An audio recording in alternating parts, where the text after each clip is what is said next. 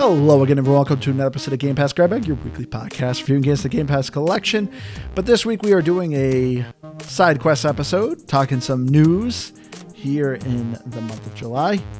No, we're not in July. Yeah, no, we're in August. Here in the month of August. Man, time is flying by. But with me this week, I'm your hardcore gamer host, Andrew. With me, of course, our moderate gamer, Keith. Hello. And returning, our special guest who's been on a couple episodes with us, my brother, Aaron. Keith, that was the saddest hello I have ever. It was depressing. Hello. That's much better. There it was you go. just very sad hearing hello. Like you were confused. Hi, guys. Thank you so much, Aaron. I feel like Keith has been putting less and less effort just saying hello at the beginning. It's like I try to sound semi-excited to be here, Keith. Come on. It's not too long. It'll just be a grunt. And that'll be the best you're going to get out of him. Yeah. Not like that, Keith. That was a little sensual. Just giving the people what they want. But this week, we thought we'd kind of discuss some news because there's actually been some pretty decent news that's been going on. Case in point, so this week we're going to talk a little bit of the Microsoft FTC trial, but not too much because there's plenty of other outlets that have been covering this thing to death. But we thought we'd put in a couple of our 2 cents of what we thought of the trial, what we hope comes from it. We're here to talk about some games we've been playing. We've been talking about Microsoft turning on some of the Call of Duty servers, the old school Call of Duty servers, which Aaron here is a big lifetime Call of Duty fan, so figured he can put his kind of 2 cents here. But yeah, we figured we'd cover some of the news that's been going on because there's been a lot happening. But as I said, I wanted to start a little bit with the Microsoft FTC trial. How much have you guys been following this? I mean, I've been all over this thing. So I've been following this thing. Well, okay. All right. I've been following this thing for like Same 6 here. months. Cuz this is like multiple years at this really? point. You kind of I almost forgot about.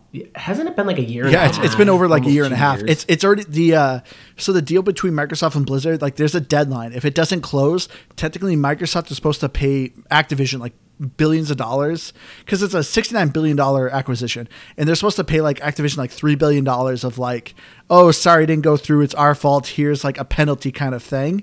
And they've extended that like I think twice now. Yeah, I think it's kind of the idea of how these deals work. Not that I'm going to sound like an expert here, like I know what I'm talking about. But like I said, I've literally been paying attention to this for the last like 6 months or so. But yeah. From my understanding, with deals this size, they purposely put the signing date pretty far out because they know it's going to have to go through a bunch of regulatory hoops to get there. There's obviously, what was that, a $68 billion deal or something like that. So it was an absurdly expensive deal. The only time I got super interested and started following this thing, because it seemed like the end battle, the final boss in all of this was going to be Microsoft versus the FTC. And little did we know, the mini-boss ended up being the issue, and that was the CMA. Yeah. In the United Kingdom actually ended up denying it before it even got to the FTC Which is trial. so funny to me. Like, to go on a little side tangent, literally every organization in the world has approved this deal, and the CMA is like, no, this is bad.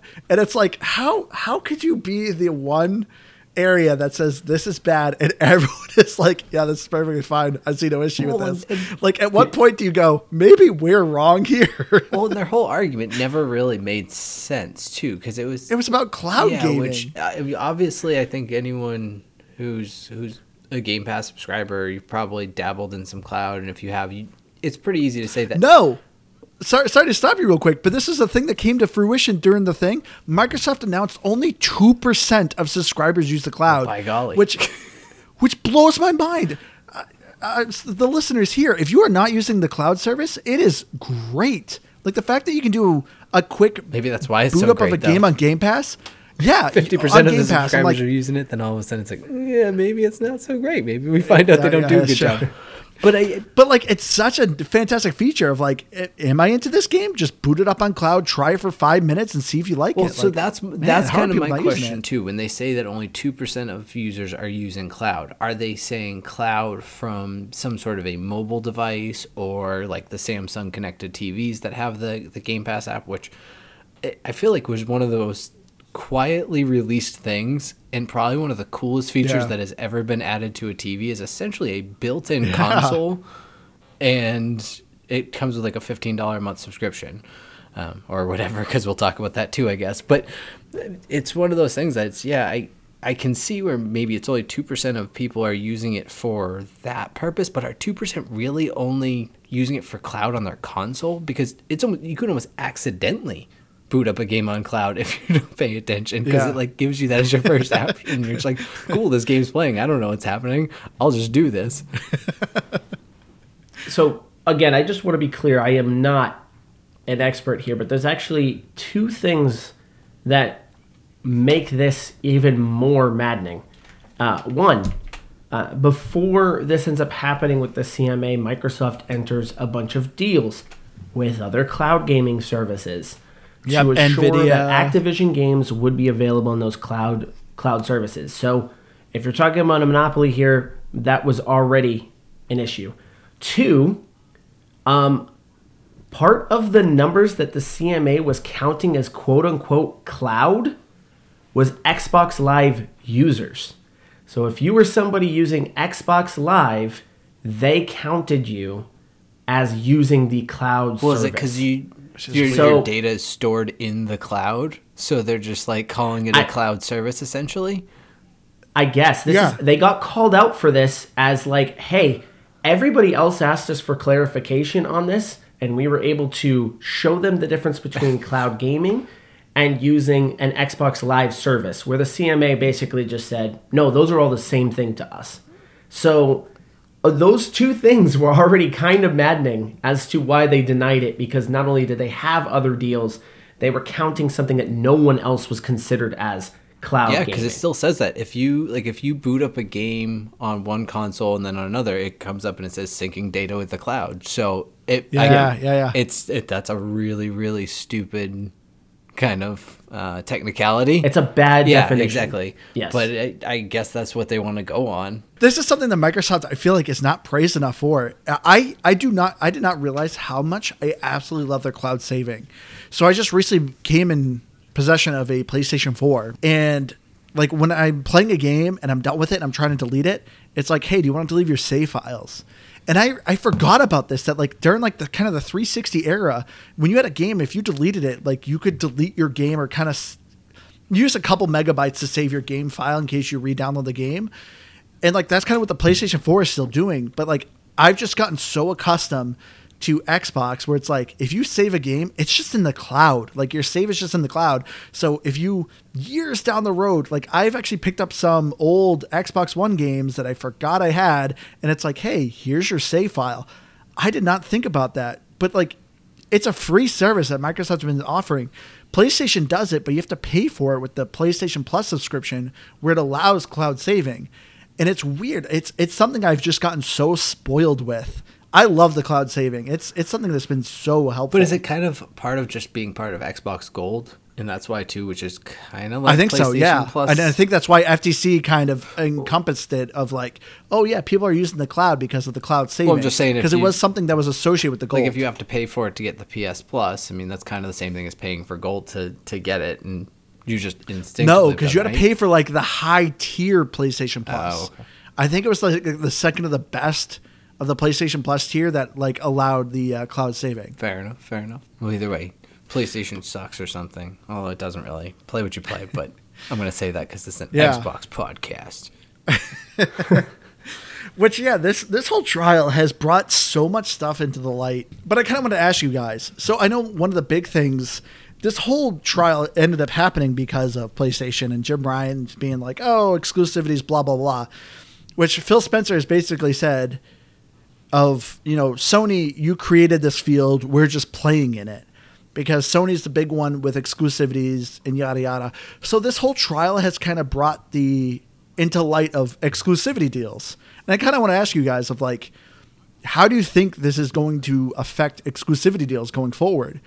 Like, do you guys like exclusivity deals? Do you think this is going to make it so everything's going to be everything's on every platform now?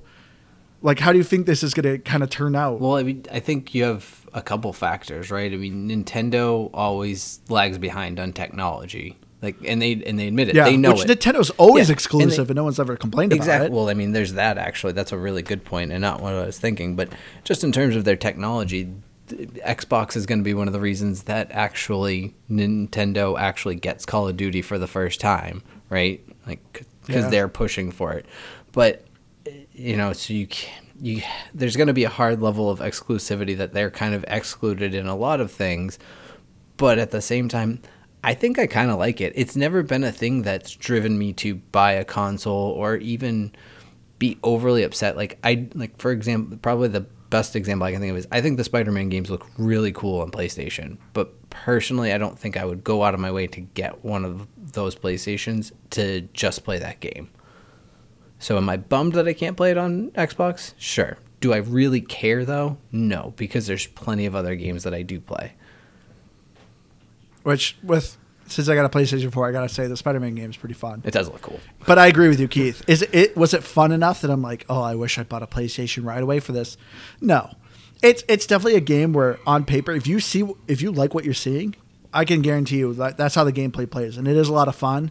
Exclusivity to me, it's a double-edged sword. So in one sense, should things be exclusive to a console? No. Can you think of any other media outside of streaming services? It's not like certain movies I can only see in certain locations. It's not like I can. Is that true? No, I'm pretty. Because you guys have talked about where you're like, our AMC theater doesn't have it. That would be for a different reason. Those aren't necessarily exclusivity deals. Those are usually distribution deals, in they don't want to pay to distribute this to multiple theaters if it's just going to cost them more than what they're going to get back in return. It's a different kind of setup than what these are. Now, I will say this though, because it's a double-edged sword. We talked about that. Well, you briefly touched on the FTC case. We haven't really talked about actually what happened with that. But in the FTC case, there was a big old boo-boo. Somebody posted a bunch of redacted information, and they forgot that just blacking it out, everyone could still read it. And on those blackout documents, it actually showed some information on how much Sony's paid for things like The Last of Us. Was one of the ones that came up there, and I think some of the Uncharted games showed up on there as well. And they were in $200 million range for those games. So think about this. Would that game, if Naughty Dog was still an independent studio and was not owned by Sony, would they have actually spent $200 million to make that game? Could they actually even afforded to pull that off? Or would Sony, kind of banking on them being a console seller, be willing to actually invest that type of money to create that type of game? So I think the specialty in some of those games probably comes from the budgets that go behind them as well. But again, as we've seen, third-party games can do pretty great too, without having massive budgets behind them as well. So, but that would be my guess. My guess is that some of these games have a huge advantage because of the amount of money being invested into them. Yeah. I've mentioned it before, but there's a book actually Liz bought me for one of my presents once called Blood, Sweat, and Pixels. And it actually breaks down a handful of games, Destiny, Stardew Valley, Diablo 3. It breaks down of how the production went with them, and it interviews some of the people that were behind the teams. But it's actually a really interesting and light read because one of them specifically, Pillars of Eternity, which is from Obsidian Studios, which is now owned by Microsoft. But at the time, they were a private studio, and they talked about how they crowdfunded the game. And it's a good book because it's interesting of reading the story of we wanted to add this section of the map and this section, but we didn't have the budget because it would take this amount of time and paying for the staff, blah, blah, blah. And it eventually kind of breaks down of the struggles of a third party studio when you're not owned by one of these big companies. But then they talk about, when you read some of these other games of a company that does have big money behind it, how they have a kind of a safety net. We can do these kind of things of these bigger scopes because we have a safety net behind us. So I know a lot of people were kind of upset about exclusivity deals with them, Call of Duty coming out. I like exclusivity stuff because it challenges each of these studios. Because I know that was the thing of Sony has a lot of amazing intellectual properties that I feel like they're not touching. And I know that was originally the big thing about this whole studio was like, oh, we're not going to have Call of Duty. You know, Microsoft might take away Call of Duty from us. We're going to be, oh, woe is us. We're going to lose, and we're going to be bought out because we can't compete if we don't have Call of Duty. As like it's come to light, like Sony knows that they're safe. Sony knows that they have the stuff, they have the capabilities to do things. I will say I do like exclusivities because it gives players choice of what they want. Like, you know, Sony does have a lot of Japanese, you know, studios behind them. If you want a good third-person action RPG, yeah, PlayStation's going to be kind of more of your jam. If you're looking for, I think, more multiplayer, more, you know, Western RPGs, like Xbox is going to be your jam. I do like that there's exclusivity deals. But with this FTC trial, it is gross to kind of see, like, how the sausage is made. I don't know a better term to say, but to see like these dirty deals going on, it's kind of weird. Well, speaking of dirty deals, this is just well, is it still Twitter now? I don't know. Is it just X? It was back when it was Twitter though. I don't remember who it was, but kind of this, I guess you could call it a little bit of a conspiracy theory, but how basically Microsoft ultimately used Redfall as part of their fodder. Like intentionally released it as a poor game. I heard that. I can't say that it was true, but it was this really interesting breakdown that essentially they were trying to, like, everyone kind of knew it wasn't ready to go out the door. In most cases, they would just say, push it, whatever, this is too important to do wrong.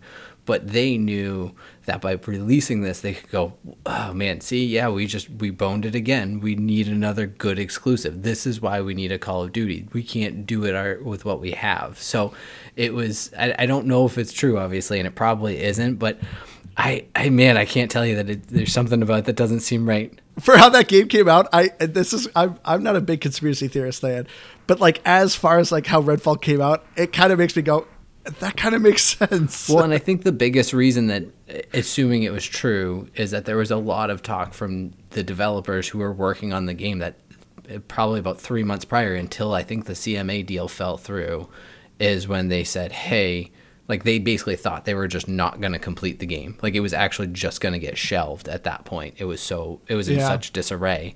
And they basically had them throw a bunch of Band-Aids on it to get it out the door. And there's some people who think that might be part of the reason they were doing that.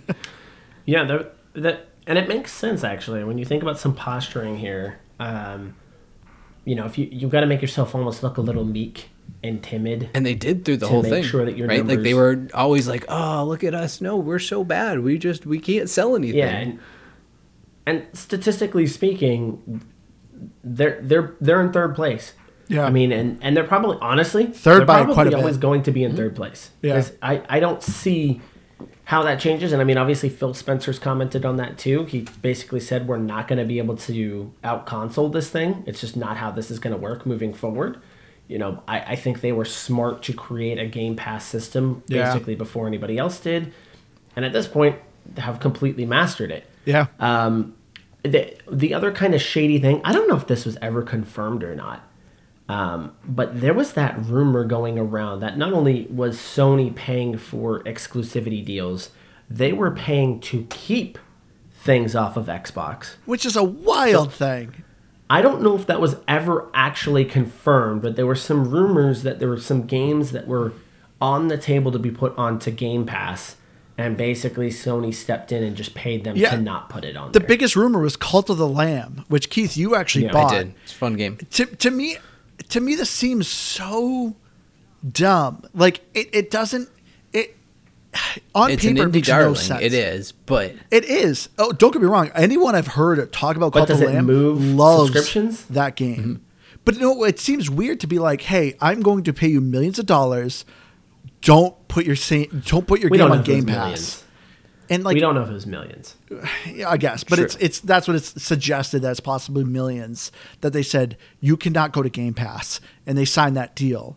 But it just seems weird because Sony is not recuperating that money. It's not like people are going, I'm going to get a PlayStation to play Cult of the Lamb. Cult of the Lamb is on everything, on Switch, on Xbox, on PlayStation, on PC. So it just seems weird to pay an exuberant amount of money to just reduce a game to not be on Game Pass. I mean, maybe, but I don't know. I guess buying it through Xbox keeps money out of Xbox pocket somehow. But yeah, it's one of those. Which Xbox takes I think a 20% cut when a game is sold on their system. I have no idea. Like that's usually, I think it's 2080 is like the kind of the cut. But yeah, I mean, it's one of those things where a game like Cult of the Lamb coming to Game Pass is everything that I love about Game Pass, and I have Game Pass because of that.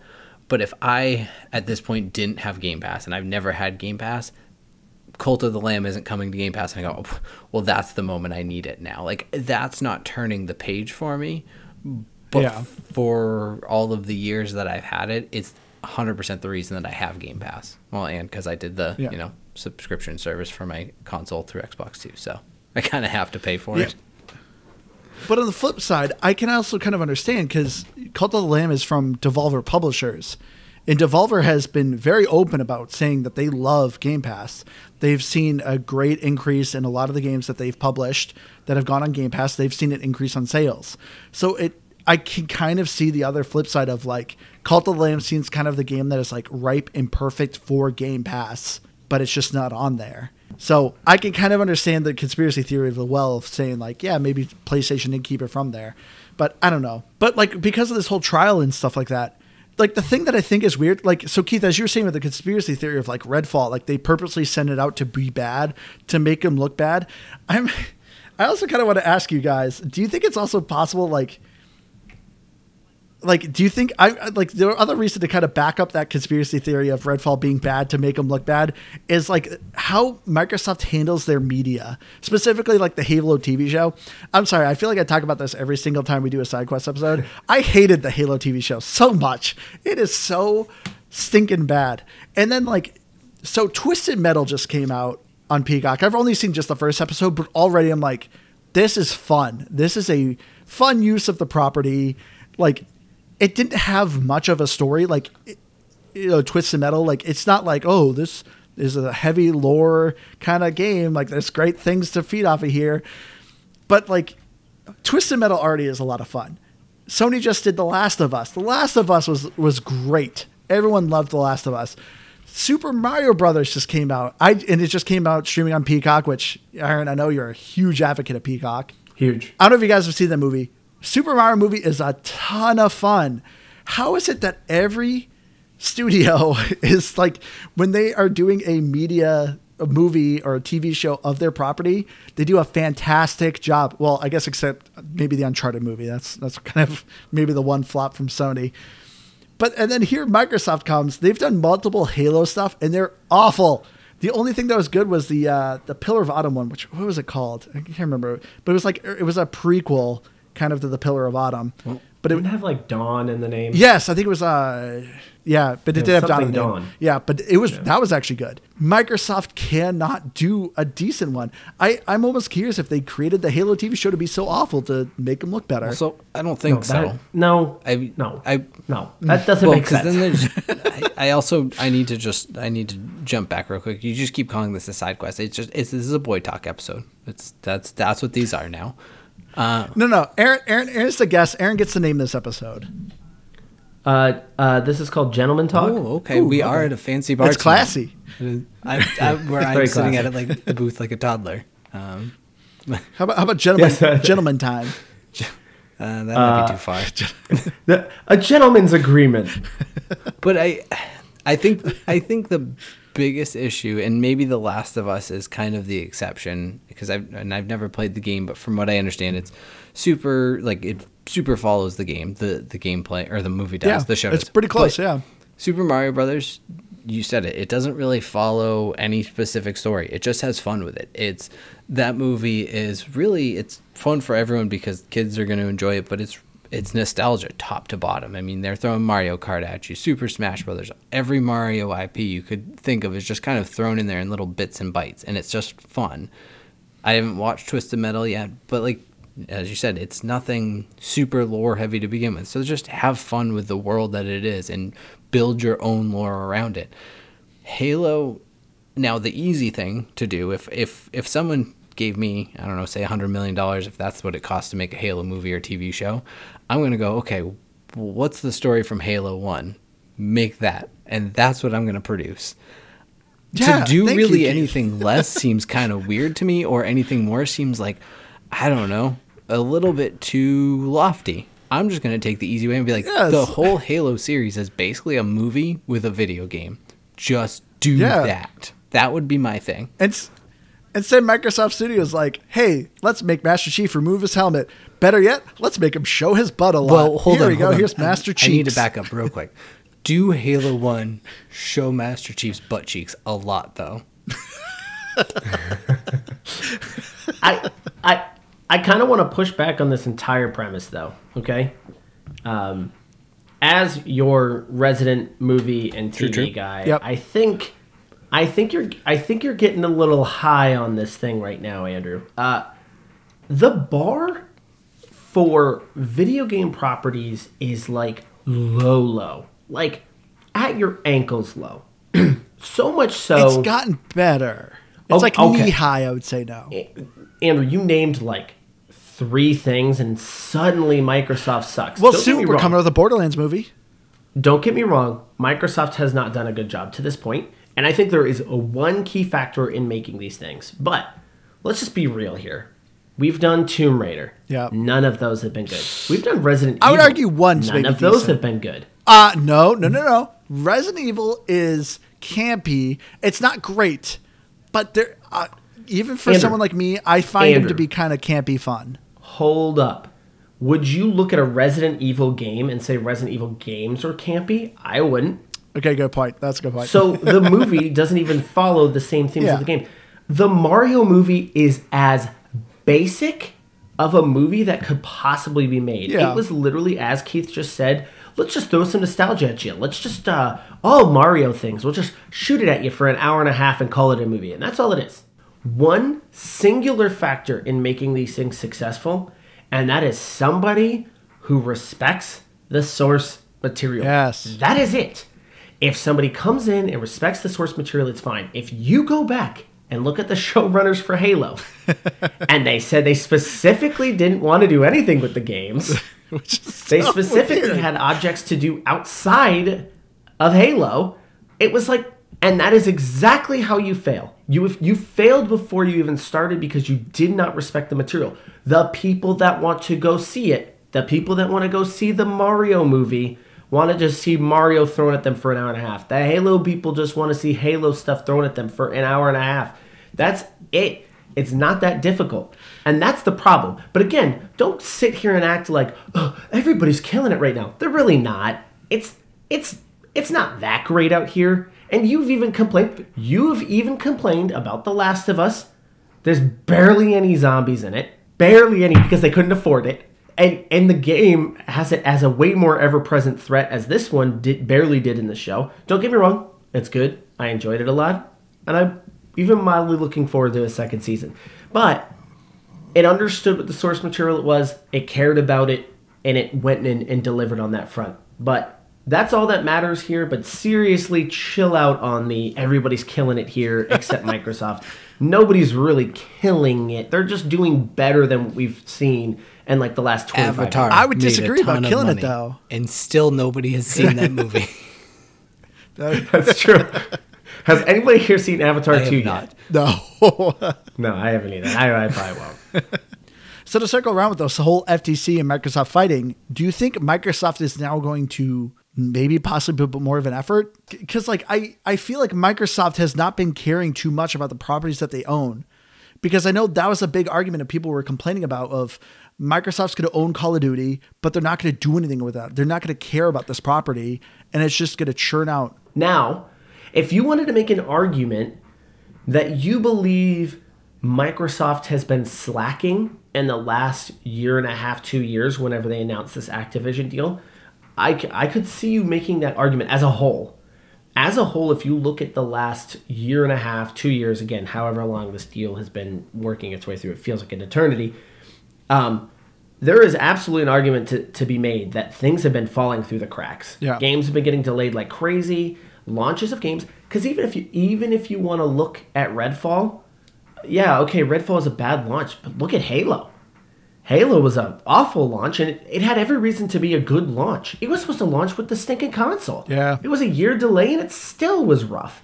It didn't launch with co-op. So you could look at this as a whole and say, man, they haven't been launching exclusives. Starfield got delayed. Halo got delayed. Redfall got delayed. It probably should have been delayed again. What are they doing? We have not seen Perfect Dark. There's been that talk about Perfect Dark just being in an absolute abysmal state right now. Yeah. So I do believe that the Activision deal, they've focused 100% on that, and everything else has been sitting by the wayside. Again, I don't know if that's related to the TV show. I know this TV show is a really big deal to you right now, Andrew. But as a whole, I think Microsoft really has been in trouble. I think Aaron's got the right take there. Yeah. I mean, the reason I'm asking this, because I feel like ever since now that this deal has been going through, I feel like Microsoft has been making strides to do better. So I know one thing I really have been enjoying about Phil Spencer is, I know one of our listeners has messaged us before and they asked us of like, what do you guys think about game preservation? So there was actually an article saying about 10% of games released by before 2006, only 10% of games are like still available to purchase. So a lot of older games just don't exist anymore. But Microsoft has been a big advocate for backwards compatibility and getting things that you have purchased, their ecosystem. If you purchase this game, you will be able to have it and keep going with it. So there was another article with Blizzard Activision. They own Transformers, and Hasbro has come out and said, we would love for Microsoft to bring back, I think it was the Fall of Cybertron was the game, which is a lot of rules. Yeah, people said that game is great. It's a very good game. But people would say, we would love for this to be on Game Pass. Like Hasbro said that. We want this to keep going. And Microsoft, I feel like, is a big advocate for game preservation. Case in point, Microsoft, it has been credited that Microsoft has reactivated all the old Call of Duty servers. So this is another reason why I wanted our special guest here, Aaron. He's a big Call of Duty fan, to come on here. But Call of Duty is back. You don't just have to play whatever current gen there is. You can play all the great games. How does this make you feel, Aaron? It's kind of back. And I'll get into that in a little bit. But this was funny. So this was maybe 3 days after the FTC appeal fell apart. All of a sudden the server started working again, and everyone was like, why are they suddenly working? And it's like, duh, there's a bunch of Call of Duty games probably coming to Game Pass here really soon, so it's probably important that these servers work. All at once, these servers started working. So for anybody that hasn't been following and hasn't been paying attention to Call of Duty, this is the curse of Call of Duty. Yep. They release a game, they care for that game, and then once the year mark runs out and the next Call of Duty comes out, they don't touch it anymore. Yeah. It sits in the pile. They leave it to the hackers. Go wild. And they leave it to the hackers, and they get hacked like crazy. And eventually the servers fell apart on literally every old Call of Duty. I think the last 3 you could still play, and even then, there was then even bigger issues where hackers could outright see your IP address. Yeah. They could mess with a whole lot of stuff just by you playing Call of Duty. So it was actually bad for you to play Call of Duty, which they were selling for full price. They still sell these games for full price. Well, recently they had a sale, and they were like $15. So when the servers got fixed, Yeah. a sale went live, and holy cow, those games got populated like crazy. Yeah. Do you remember old Call of Duties? This is an old Call of Duty I have a Call of Duty Black Ops 2 I booted up, and I was like, I forgot how fun this was. Do you remember when you were in the start menus and it would show a map in the Yeah. bottom right-hand corner? And it would show you where active players were in the world, and it would show you how many were on there. That's been kind of cool to see. It's been cool to see those kind of reactivate and spike back up. But the reason why I say it kind of has come back, the hackers are still there. There's still some hacked lobbies. So they fixed matchmaking so you could actually get into matches so quickly. As long as people are there and people are there. The problem right now is they're still which is so weird. I read that it was better on Xbox, which is not all that surprising, but it is kind of funny. I think what happened is because the population got so big, games where actual hackers is relatively small. So I think that's ultimately what ended up happening. So you would run into a hacker now 1 out of every 10 games as opposed to I guess that makes sense. I guess kind of partially what I was thinking was that in theory, Microsoft has better access to their own servers to be like, hey, we can do better work to these than say what we can do to the PlayStation ones. But at this point, it would still be Blizzard and Activision who would be working on those. Yeah. So from my understanding, this is specifically just an Xbox thing right now. So the PlayStation servers are still completely jacked. Not many of these were on PC, these older ones. If there were any, I don't think any of those are working either. So it was just the Xbox servers that suddenly started working. And another thing that I've read, I don't know how true this is because Microsoft does not release console sales numbers anymore. They stopped doing that years ago after they basically were getting their butts kicked every year by PlayStation. But supposedly, allowing those servers to be fixed suddenly was a huge spike in console sales. People went out and bought Xbox, specifically the Series S, in droves just so they could play old Call of Duty games. I guess that makes sense. The Series S is probably the most available. But at the same time, too, it's kind of the bare minimum you need to get to play. It's just, I think, price. So if all I was trying to do was play Modern Warfare 3 from the Xbox 360, I would go out and buy an Xbox Series S because it's the cheapest console, and I could buy the game for $20 and relive it on that console. I think that's the only reason why the Series S suddenly had a huge spike in sales was because of this. Well, Series X has been selling quite a bit too. Like people have been reporting that Amazon's been sold out, that they haven't been available. Yeah. So it's obviously this is cool for me. Does this make you want to boot up the old ones? Yeah, Black Ops 2. I would just mention to you before we got on this that I already had a digital copy of Black Ops 2 when it went on sale like a couple years ago, and everyone was like, "Oh yeah, you could play it on your Series X." I was like, "Oh, all right, I'm gonna get that." And it's been cool to kind of revisit those games. I mean, in total, some of those games I have like you have a lot of time and a half of gameplay on some of these, like just stupid amounts of time that I've put into these. So obviously before being married, having kids, or even really having a job, that was my job was playing Call of Duty. So it's fun to go back and play those, even though nowadays I would much prefer to play Battlefield. I'd much prefer to play Diablo. It still gives you a little bit of nostalgia hit to go back and play. So those. For someone who's always been a Call of Duty person, are you done with Call of Duty? Yeah, probably. Wow. I do not think I will buy that. I say all this to say I did buy Call of Duty Modern Warfare 2, so I did buy that one. But holy smokes, they just gave up on it. Yeah. And it was all about Warzone, and there were no updates. It was just a completely dead game. That makes sense. I cannot for the life of me stand the matchmaking. I cannot stand a lobby constantly being sweaty because I think I sit at like a 1.4 KDR, so that apparently means I'm a major league gamer. So I have to get put in those lobbies. So everyone drops shots. Everyone can jump shot. I hate that so much. And it's just not fun. It's not. So it's gimmicky. It just gets frustrating to play those games.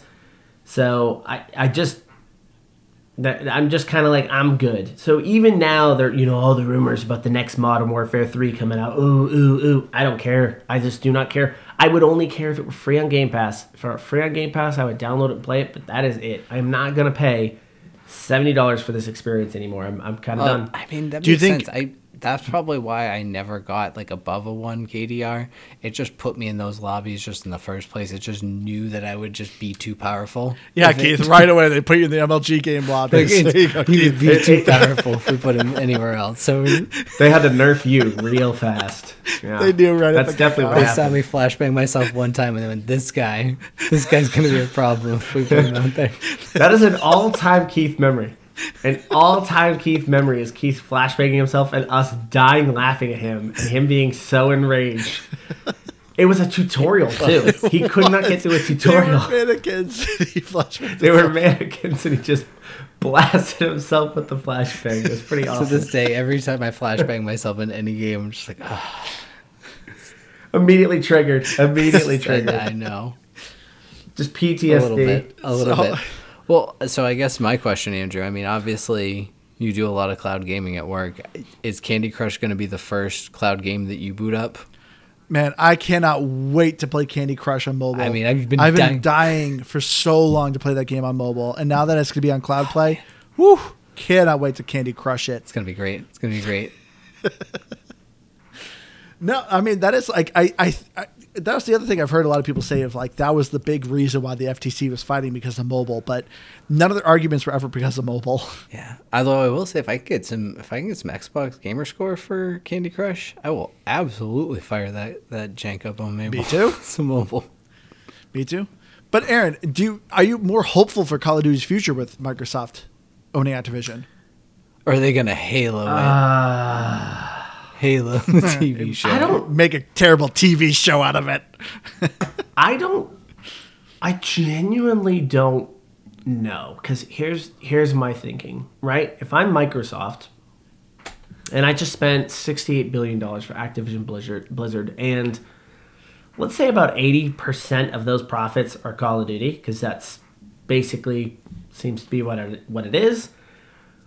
Would I want to change anything about what they're doing right now? I mean, probably not. I mean, just speaking from a business side of things, no. I'd want them to keep doing whatever they're doing in Warzone, whatever stupid stuff they're doing over there. With Snoop Dogg and Nicki Minaj coming out. All I would care, because if I'm Microsoft, the most that I care about is make Call of Duty, but we'll put it on Game Pass. And that's going to be a subscription service that people are now going to purchase. And then likely consoles, or you're hoping consoles as well, to pick that game up. Instead of paying the $70 every year, they pay their subscription service and they have it. And all of them, all the previous ones as well.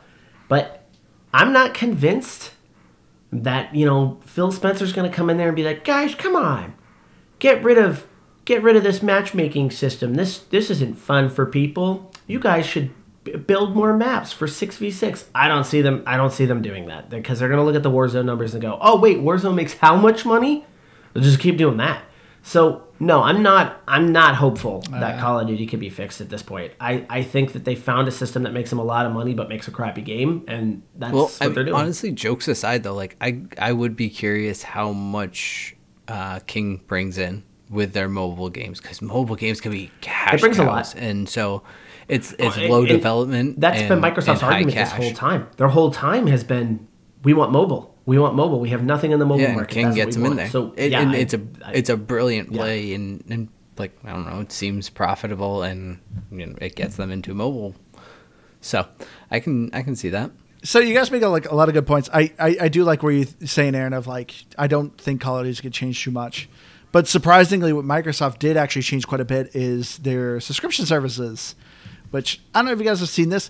I do find this very odd. This is something that has really kind of flown under the radar, because I got a personal message on Xbox Live saying like, hey, things are changing. But Microsoft is completely changing their Games for Gold, their Xbox Game Pass subscription service, and they're coming out with this weird tier system, which is very reminiscent of like how Sony is doing their PlayStation Plus service, which is weird that they're adapting kind of Sony's style, because when Sony came out with it, a lot of people were like, this is weird. I don't know. This is kind of confusing. And I guess Microsoft said, hey, let's do that too. But Microsoft is essentially creating like a 4-tier system. So they're getting rid of the Xbox Gold, which isn't surprising because Gold has been dying. Everyone's known it. Honestly, a lot of people suspected Gold to go away probably about a year ago, because I remember when they announced that big major games like Fortnite, I think PUBG, and like I can't remember the other one. There was a couple big online multiplayer games. They said you do not need an online subscription for. You can just play for free. And so it was like out of the Games for Gold subscription, because Xbox Gold was all about playing online. But now it's official. Xbox Gold is gone. So now they have a 4-tier system of core, console, PC, and ultimate. In the way, which is very confusing. I feel like they could have really kind of made it a little bit simpler. But core, which is essentially Xbox Gold. So anyone who's been a long time subscriber, Gold was the one where, hey, every month you get like about 4 free games. Xbox Game Pass Core. So it'll be games with core instead of games with gold? Yeah. Yeah, games with core. I don't like well, that. Well, Game Pass Core is the actual name for it. I'm just wondering what the headline will read for the games. That's all. It's because it won't be games with gold. It's anymore. weird. They don't do the games anymore. The games are gone. Games are gone. Oh, it's now Game Pass Core is what it's called. Oh, okay. No, and it says they removed the free games. That kind of stinks because I like that even just thing. it's like an ultimate subscriber. Every now and then there were some fun games that would pop up in it. Well, Core still does it. So Game Pass Core, what it is, it gives you online multiplayer. So essentially what Xbox Gold did.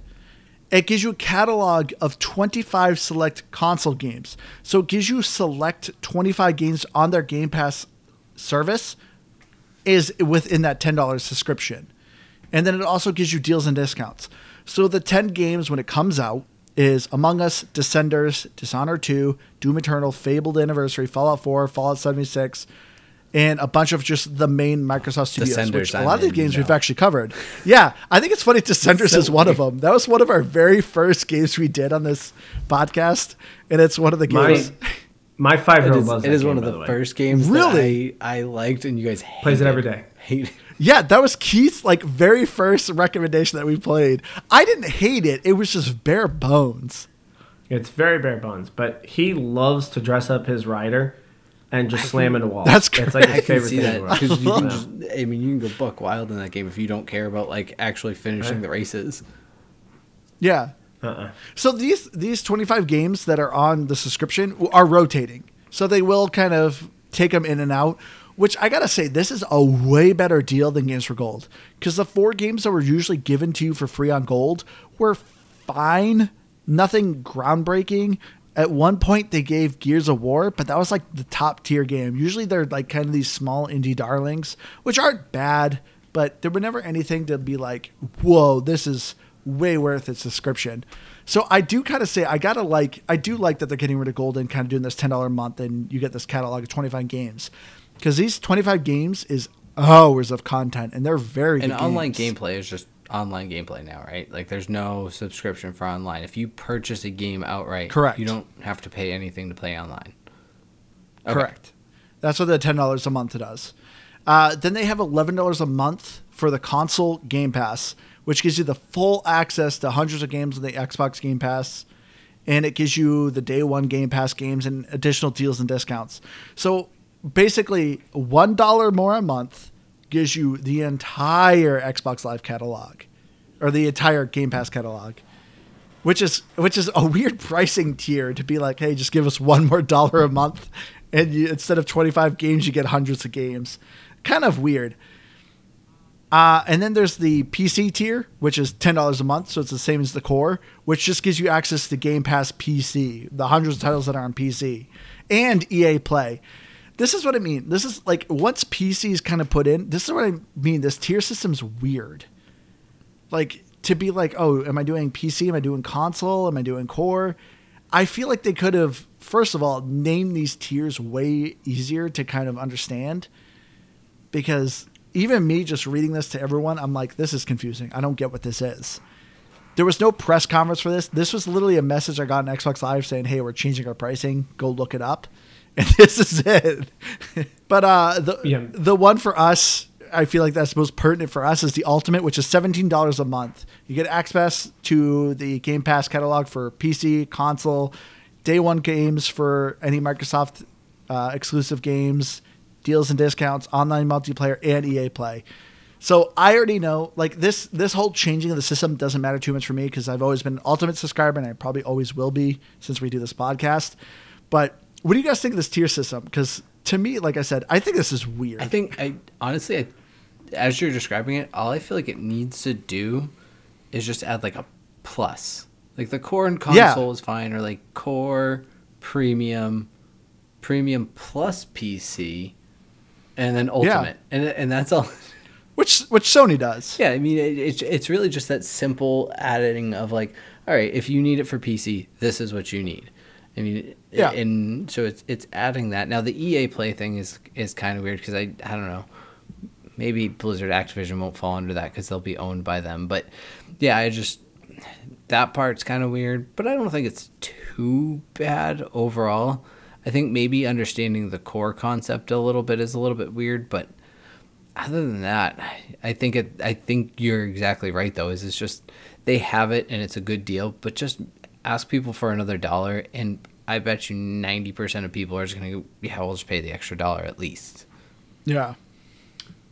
Yeah, I'm going to guess. So looking at again, it is a confusing setup. I'm going to guess the most popular one there is going to be the $11 one. That'll be the one that I think majority of people will go to. I'm going to guess. To me, this was inevitable. Game Pass is obviously an incredibly expensive endeavor, and it is the core to the Xbox experience now. Yeah. I don't know why you would buy an Xbox and not dabble in Game Pass. I don't know why you would. Yeah. Why you would avoid it. That's just, they're clearly doing something that nobody else is doing. They're ahead of the game on it.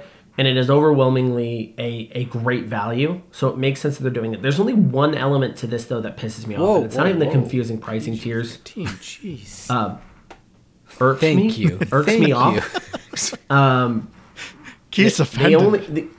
The only thing that gets me in this whole thing, and you kind of touched on it in the very beginning, it should have been play online for free. Yeah. If you got a game, play it online for free. There had been rumors that this is where they were going for a long time. And then that was kind of going to be kind of one of their pieces of competition here. PC games do not require subscription service. Yeah. These consoles do. So to me, Game Pass is a thing that makes you different. Game Pass is ultimately where you're going to make your money in the long run if you're Microsoft. So here's how you do it. Yeah, we're going to raise the prices. Prices are going to go up on this thing because everyone's going to pay for it anyway. But moving forward, all games can be played online for free. So if you own it, you don't have to have an Xbox Live subscription. Well, Xbox Live is dead. Yeah. But you don't need to have an online subscription to play this. You can just go play it. That is the only piece of this deal that I think is dumb, is that they're still continuing that process. Because to get that $10 subscription, you get the Game Pass stuff, but you also need it for your online play. That's what I was asking earlier, because I was going to say, like, I thought you could just play online for free, and then that's where, yeah, I don't care if I have that rotating list month. And I mean, I guess it is kind of cool that, I don't know, well, does PlayStation require a payment for online? Yes, they do. So I mean, if you're playing, it's still a stupid console. So yeah, thing. I mean, if you're playing on console, you're kind of limited by paying for some sort of online service anyways. It's a nice bonus, I guess, that you get the Game Pass games. But I 100% agree with Aaron. At this point, if you really want to incentivize it, go the route of letting someone, buy Madden, which don't, because it's a garbage IP and they need to figure out a new football game. They need competition. Exactly. But if you go out and you actually pay for Madden, then you should just be able to play it online for free if you can find a game, because, I don't know, the servers are garbage in that game. Well, if we found out what Keith's salty about, I'm salty about the Halo TV show. Because I just want a good football game so badly. Like, don't we all? And not even for nostalgia. My goodness, the days of NFL 2K8. Oh man, that game was so much fun. Or like, and back in the day, I loved ESPN back the football. NCAA games, and I'm hopeful that maybe it's enough of a different group within EA that they'll bring back something good. But I just want a good football game. That's all. It's my. So hopefully by the end of the episode, we find out what Aaron's salty about. I'm not really. I mean, I guess I was salty about Avatar Xbox making Live. so much money. Still costing money, but Avatar but making money. Do you think that James Cameron just bought like, I don't know, $500 million worth of tickets and nobody saw those, but they were just paid for? I have debated that because I genuinely the guy's got enough money to do it. Saw the movie, And he's got the ego to I've obviously seen a lot of movies this year, but almost every movie I've seen, with the exception of some of those, I've known other people that have seen them. And yet, Avatar 2 is this mysterious film that apparently no one saw, and it made like a $2 billion. I love you. Who was doing this? Told you, figured. Yeah, now I'm triggered. Keith found. So each one of us has something that gets under our skin. Here's the thing, though, that brings me a little bit of joy. There is a thing, though, that brings me joy there. And the thing that brings me joy is the fact that, like, Barbie just beat all the records. Yeah. And just made Avatar 2 look like utter trash in a matter of 2 weeks. Like, James Cameron is over here looking at Barbie like, what the heck? I had blue people. I don't want to see Avatar. blue People, you do pink?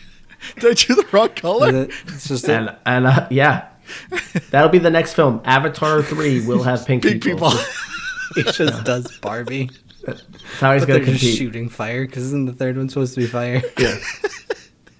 I have no clue. How would you know? How do you know what the third one's about? I thought you covered this, Aaron, on your podcast. The next one's Maybe about we like did. fire I already alarm forgot. or something. Why would I care? I don't know. Well, why would I care? everyone, I think too. I saw it was probably a Reddit post of someone basically saying that they're actually following the Avatar like anime show. Oh, that is so. I mean, stupid. I'd believe it though. I mean, he's just following the same elemental traits as all of them, and that's how he's gonna rap it. And the fire dumb. nation is the angry one. The water's the peaceful. Like it follows the same as the gosh. Avatar show. I hope just you're to be right, clear, Keith. guys, Just hearing that. This is related to your podcast, actually, because the Avatar video game is coming out soon. Is it? Oh, please tell me it's going to be like an ARPG, like a Harry Potter. I think it's from Ubisoft. Ubisoft is making it. It's supposed to and be from decent. supposedly people that have seen it, they said it's actually pretty Yeah. good. But Yeah, I mean- doubt it. Yeah, me too. Well, no. So the one thing I will say, because I don't care about Avatar either, but I just got back from Disney, and in Animal Kingdom they have like a Pandora section. It is gorgeous. Weird. And there's there's a Pandora. I don't remember, something flight experience where you like ride on one of the birds, and it's a really cool experience. They sights and smells and all these things. But I don't care about Avatar still. Like you could have made that experience anything. Just be like, hey, here's just an alien world you're going to explore. And I'm like, okay, cool. This is neat. I don't care that's everything. Did you feel like you were in the movie? No, but it did make me sick because those types of rides make me violently. Yeah, it makes me sick too, Keith. Yeah, you make a good point. So it's funny, Keith. You came way south, and me and Liz came way north in the same week, and we went to the smaller theme park, Canopy Lake Park, and I'm just riding kiddie coasters with our 3-year-old, and I'm like, God, this is making me sick. Like I loved coasters when I was younger, but now I'm like, God, this is just making me up. Sucks to get old, man. It really does. It sucks to get old. I don't do those rides now. We did the teacups, and I was just sitting there controlling the thing, just keeping us in still motion. No one move. This is how we'll find maximum joy on this ride. Teacups are stationary.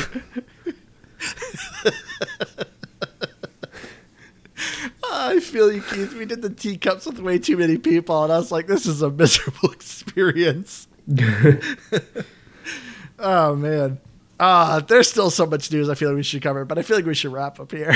We hope you enjoyed this episode. There's still a lot we can talk about. We're going to try to do these episodes a little bit more often because people have been saying they've been enjoying it. So, all right, if you guys want this content, we'll give you a deal. If you have any game suggestions, please go to GamePassGrabBag.com. You can find all the links to all our things. Please give us some game recommendations or say hi. We always love hearing from all our listeners. I've been your Hardcore Games Andrew. You can find me on Xbox Live at Firebird01952. Keith, take it away. I don't know. Same old thing. I've been Keith, so there's that. And yeah, that's it for me. Okay, cool. Great job, Keith. As always. Aaron, please do better. All right, Tell so us. I am Aaron. You can find me at the Screen Test Podcast. I co-host a podcast about movies, TV shows. Technically, it's anything on a screen, but it's basically just movies and TV shows. If you want to find us out on Twitter, we are at Screen Test Pod. Yeah, you recently did an episode of a movie, which this when you did this episode, it blew my mind as well because you talked about it. But you guys just recently covered Mystery Men, and I'm in the same boat as you. I thought that movie made buckets of money because I thought that movie defined our generation, and then when you guys were like, "Yeah, it actually lost money in The Office," that blew my mind. I mean, I would have thought it did alone. Was a good movie just on the fact that it had Dane Cook, because I know he wasn't super popular then, but I'm fairly certain. I forgot Dane Cook was in it. But I'm fairly certain his first CD had been released, and I think it was one of the only comedy CDs I've ever purchased in my life, and I listened to it religiously. I don't think Dane Cook became really Dane Cook until post 9/11. Yeah. This movie came out in 1999, so I do believe this was even before Dane Cook was really a household. You're name at the probably time. right, but I don't know. I feel like I remember. Maybe I just remember seeing the movie years later and thinking that it was probably a good movie because he was in it. But yeah, No, I mean, he's in it for 2 seconds. He's in it for 2 seconds. He literally has one scene. And I give you funny trivia. yeah, I love the trivia that you came up with. That was awesome. That was fun. No, I like. No, I don't watch a lot of movies. I'm not a big movie guy, but I do listen to the Screen Test Pod. It's a good time. Yeah, what blew my mind was like you made a perfect point of like why I thought this movie did so good. It's because of Smash Mouth all-star music video is this movie, and yet still apparently no one saw this movie. Mystery Men, I loved that movie, and I still do. I think it's a great movie. It's not bad. Cool. Check it out on Peacock, the greatest streaming service on the actually, planet. I have a question, not being a movie guy. So you mentioned it cost like $68 million. I looked it up because I was curious. That's like 128 in today's money. So if someone were to make that money today, is $128 million a ton of money for a movie to be made? Yes, and there's a general rule of thumb when it comes to box office numbers that to actually be profitable, you have to double that. So they say that the standard is yes. So if something costs $50 million, you would need to make $100 million to make actual money on it because of marketing. So marketing takes up basically a second half of that budget. I think it's kind of a loose number, but it seems to be that's generally how the movies determine if something's a success or not. It has to double its budget. I mean, it doesn't make sense, but it's like a generally accepted rule. It makes sense. But the one thing I thought I agreed most with was that it was probably made like 20 years too early. Because I think if that were made in 2019, it could probably still be made for $68 million. And it could probably make, I don't know, $200 million. Because what was it? The superhero fatigue was the term you used. As I think if you put that out maybe right after Endgame, people would have been like, this is kind of a cheeky little fun play on superhero movies, and they would have been way more into it. Yeah. But they weren't popular enough at the time for them to be made fun of. So, a movie made too soon. Yeah, I mean, box office budgets are just a weird thing that I get kind of like really into following. Like, take for instance, I think it's very funny. No Hard Feelings Avatar just recently came out with Jennifer Lawrence. That movie cost $50 million to make a rated R comedy. That is way too much money because getting $100 million on a rated R comedy, even starring Jennifer Lawrence, was a really well, because Jennifer Lawrence isn't the person I'm going to see in a rated R comedy. Like, in a comedy. Like it was I could see her being comedic enough, but not in that type. Coming after that serious movie from Netflix, I can't remember the name of it, the End of the World movie. But yeah, you good point with Jennifer Lawrence's comedy. That's kind of weird. There is a ton, well, not a ton, but a decent amount of gratuitous nudity on Jennifer Lawrence's part in that film. Seriously? So it kind of seemed like maybe they were banking on that. But comedy-wise, she actually does okay in the movie. But the movie's just, it's your classic kind of over-the-top, raunchy, rated R film. So, but I think it did okay in the box office. I think it got close to like 60 million, but again, not enough to make its money back. So this stuff is just a weird side. We were supposed to end this episode. I know. This is a really little weird, long side episode of what? Screen Test? There you go. Screen Test. It's a little preview. Wow, Keith, way to remember his podcast. He's trying. I don't know. He's doing his best. I listen to it. That's enough. All right, everyone. Hopefully we didn't lose you as listeners. Thank you all so much for joining us. We'll be back again next week with another game review. We love you all. We'll see you again next week.